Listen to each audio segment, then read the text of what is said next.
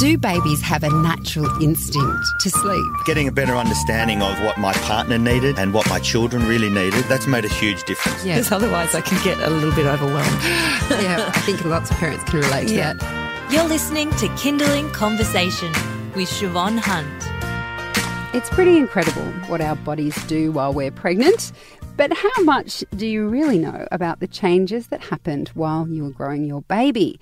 And how much do you think your body changed after they were born? Sneha Wadhwani is a GP and a mum of two girls, aged 5 and 7. And today we're talking about the ways our body changes during and after pregnancy. Hi, Sneha. How are you? Hi, I'm good, thank you. I did admit before we came into this conversation that I had no idea what was happening in my body when I had my first child, actually even my second. I was just, I'm pregnant now. It all feels weird. There's only so much I want to know. I did want to know about my baby, but I didn't want to know so much about the details of what was happening in order for her to grow in there. I just was like, oh, well, it's creating space somehow. What are, it's a bit late to ask this question. She's 6 now. But what happened to my body when I was pregnant with her? So besides changes in the outward appearance of the body, like the big boobs and the big bump, there are also basic physiological processes that affect all aspects of life in pregnancy, including even your breathing, your sleep, your appetite and your digestion.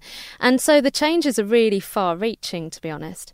They fall into largely two categories. So you've got the mechanical changes, so the physical changes that happen in your organs and to your body. And then you've got the endocrine changes. So these are the hormonal changes. Now, the placenta is this organ that we think just feeds the baby, right? Well, it doesn't. It doesn't just feed the baby. It produces hormone that's really important for supporting the pregnancy. And that hormone is progesterone. But the progesterone also causes other issues. So it increases the sensitivity in our lungs. It can cause other effects in the body as well. The placenta also releases a hormone that makes us more insulin resistant. That means that it frees up more sugar in our body so that we can feed our babies. And this is why often, perhaps you might have noticed or may not have ever been told, but when you do your urine sample for your midwife, there is always a little bit of sugar in your urine because you're producing a little bit more sugar and not metabolizing it in the way you would have. On top of that, the physical changes are really far-reaching. They extend to almost all of our organs. So with the respiratory system, our lung volume increases, we breathe more rapidly, the diaphragm gets pushed up.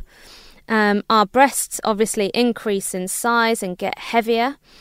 In our gut, the gut becomes a little bit more leaky, so we might have more trips to the toilet, and our gastric acidity, so the acid in our stomach, also increases. So that's why some women get reflux, and that coupled with the pressure of the uterus pushing the stomach and the bowel right up also give us those symptoms. There's an interesting fact I like to tell ladies. Your appendix usually sits in the lower right corner of your tummy, but when you're fully pregnant, it actually sits in the right upper quadrant under your ribs.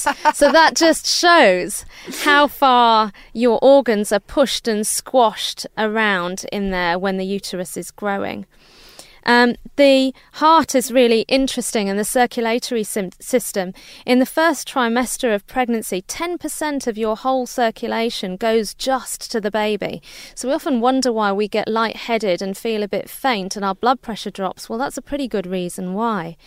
On top of that, our cardiac output increases, so our heart is pumping harder. Some women actually get murmurs in pregnancy, so noises in the heart, just because of this. Our thyroid also enlarges and increases in activity, so our metabolism fundamentally changes as well. And even with our bone structure, our skeletal structure, that can be affected as well. Relaxin is a hormone that's produced during pregnancy, and that makes all our ligaments super, super stretchy. And whilst that might sound quite useful, it actually isn't, because it makes the pelvis really mobile and the back really mobile and causes a lot of pain. What about teeth? Because I've heard often of women having problems with their teeth when they're pregnant. I never did, and I didn't quite understand why. So it's not so much the teeth, it's more to do with the gums.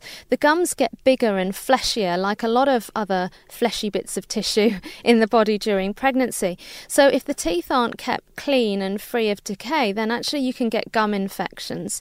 And gum infections can cause teeth infections, and when that happens, there's a risk of it going to the heart as well, and into the circulatory system. So that's why we're so strict about good dental hygiene when we're pregnant. You're listening to Kindling Conversation. I'm speaking with Sneha Wadhwani, a GP and mum of two, about the changes our body goes through with pregnancy. I have to admit I'm very fascinated because I never really looked into this stuff when I was pregnant. I'm not sure what my excuse is. You mentioned about our organs moving around. I mean, it can be so uncomfortable being pregnant, and that makes sense when all that's happening. But does it all just flop back into place when the baby when you get the baby out? So pretty much the internal organs will find their own way back. Things like the bowels take a little bit longer, and certainly the bowel movements can be a little bit sluggish after pregnancy. That, coupled with breastfeeding and not having time to have, a glass of water or a cup of tea or even go to the toilet, can lead to things like constipation. Obviously, things like prolapse in the vagina afterwards, because again, we've talked about, the tissues and the soft tissues being stretched. That can happen after pregnancy as well. And they do improve slightly, maybe not back to 100%. After the first pregnancy, you've probably got a greater chance of that happening, but after subsequent ones, perhaps less so. How do animals compare, other mammals? How do they compare with us? I think they just don't complain about it. I was like, I'm not sure that I think our evolutionary process has worked as well as it should. I don't know. I wouldn't like to pass a small elephant from my vagina. I'm quite happy with a baby. True. Okay, that's a good point. So once we've had our babies, you've mentioned a few things can take a while to fall back into place.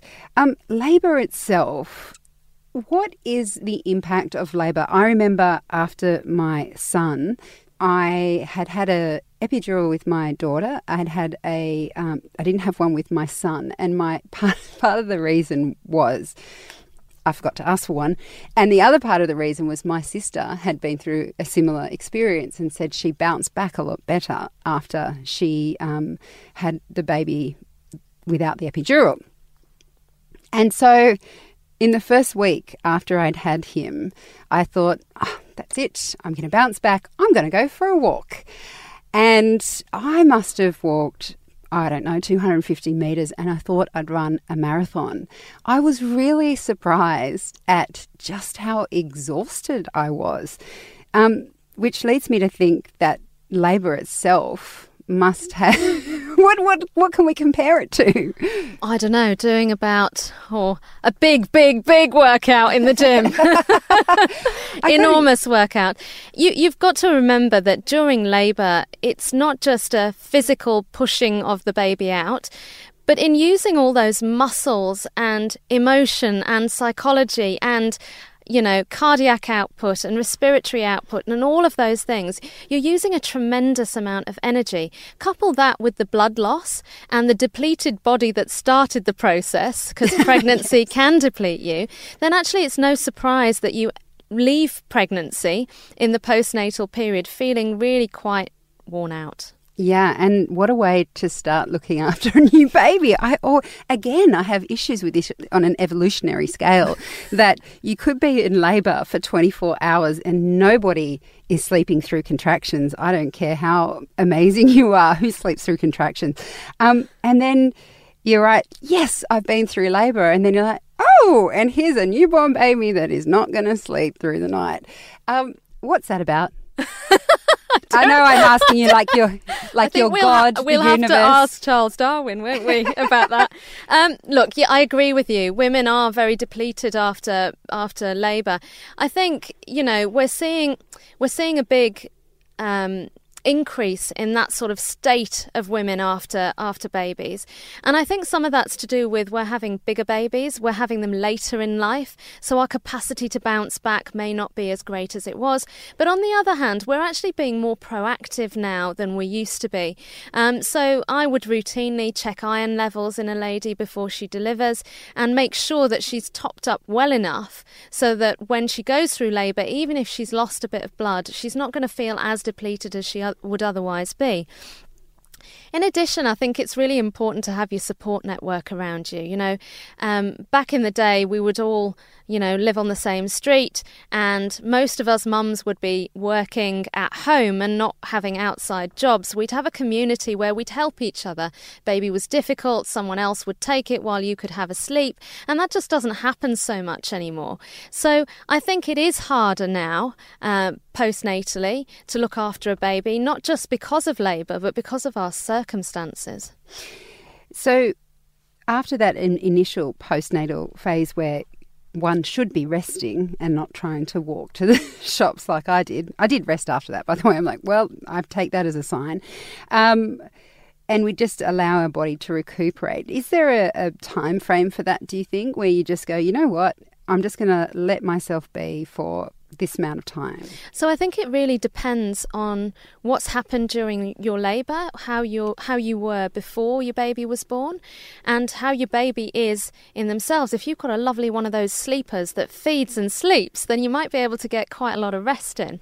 But if you don't, or if you've had a difficult labour where there's a lot of healing to happen, for example, if you've had a nasty forceps delivery, or if you've tried to give birth naturally, hasn't worked, and then you've had to have a cesarean on top, or you've had a massive blood loss, then those are all going to affect how quickly you're going to bounce back. At the end of the day, I think it has to be at your own individual pace and guided by your doctor. When we breastfeed, I'm curious to know what happens with your body, because I know for me that it just fell off me, the weight fell off me, and yet I was eating stacks of pastries and chocolate every day, but I know that didn't work for other women. And what about breastfeeding? How does that impact our bodies? So I think fundamentally what happens with the breastfeeding is because your body is using so much energy to produce this breast milk, and it's taking a lot of the nutrients from your own intake, that your body naturally will try to replace it. So it can speed up the metabolic rate, which can assist the weight loss, and as well as using your reserves and therefore also speeding up the weight loss. But like you say, it doesn't work for everybody. And there's lots of women out there who breastfeed till quite far on, over a year sometimes, and still don't lose a lot of weight. If we come to the point where your baby is maybe 1-2 years old, how has our body changed that it won't change back? I mean, look, we all know that the belly and the bum probably are never going to be quite the same. And especially if you breastfeed, the boobs ain't ever going back to what they were. But apart from those parts of your outward body, is there anything internally that has changed? So essentially, no. By about a year or 2 years, most of the physiology has gone back to normal as long as you're no longer breastfeeding.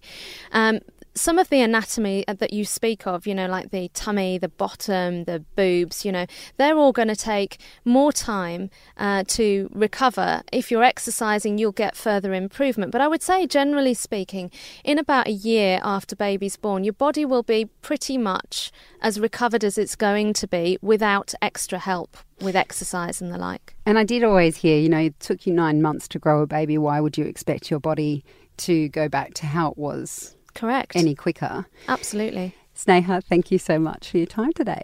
You're welcome. That's Sneha Wadhwani. She's a GP and mum of 2 girls.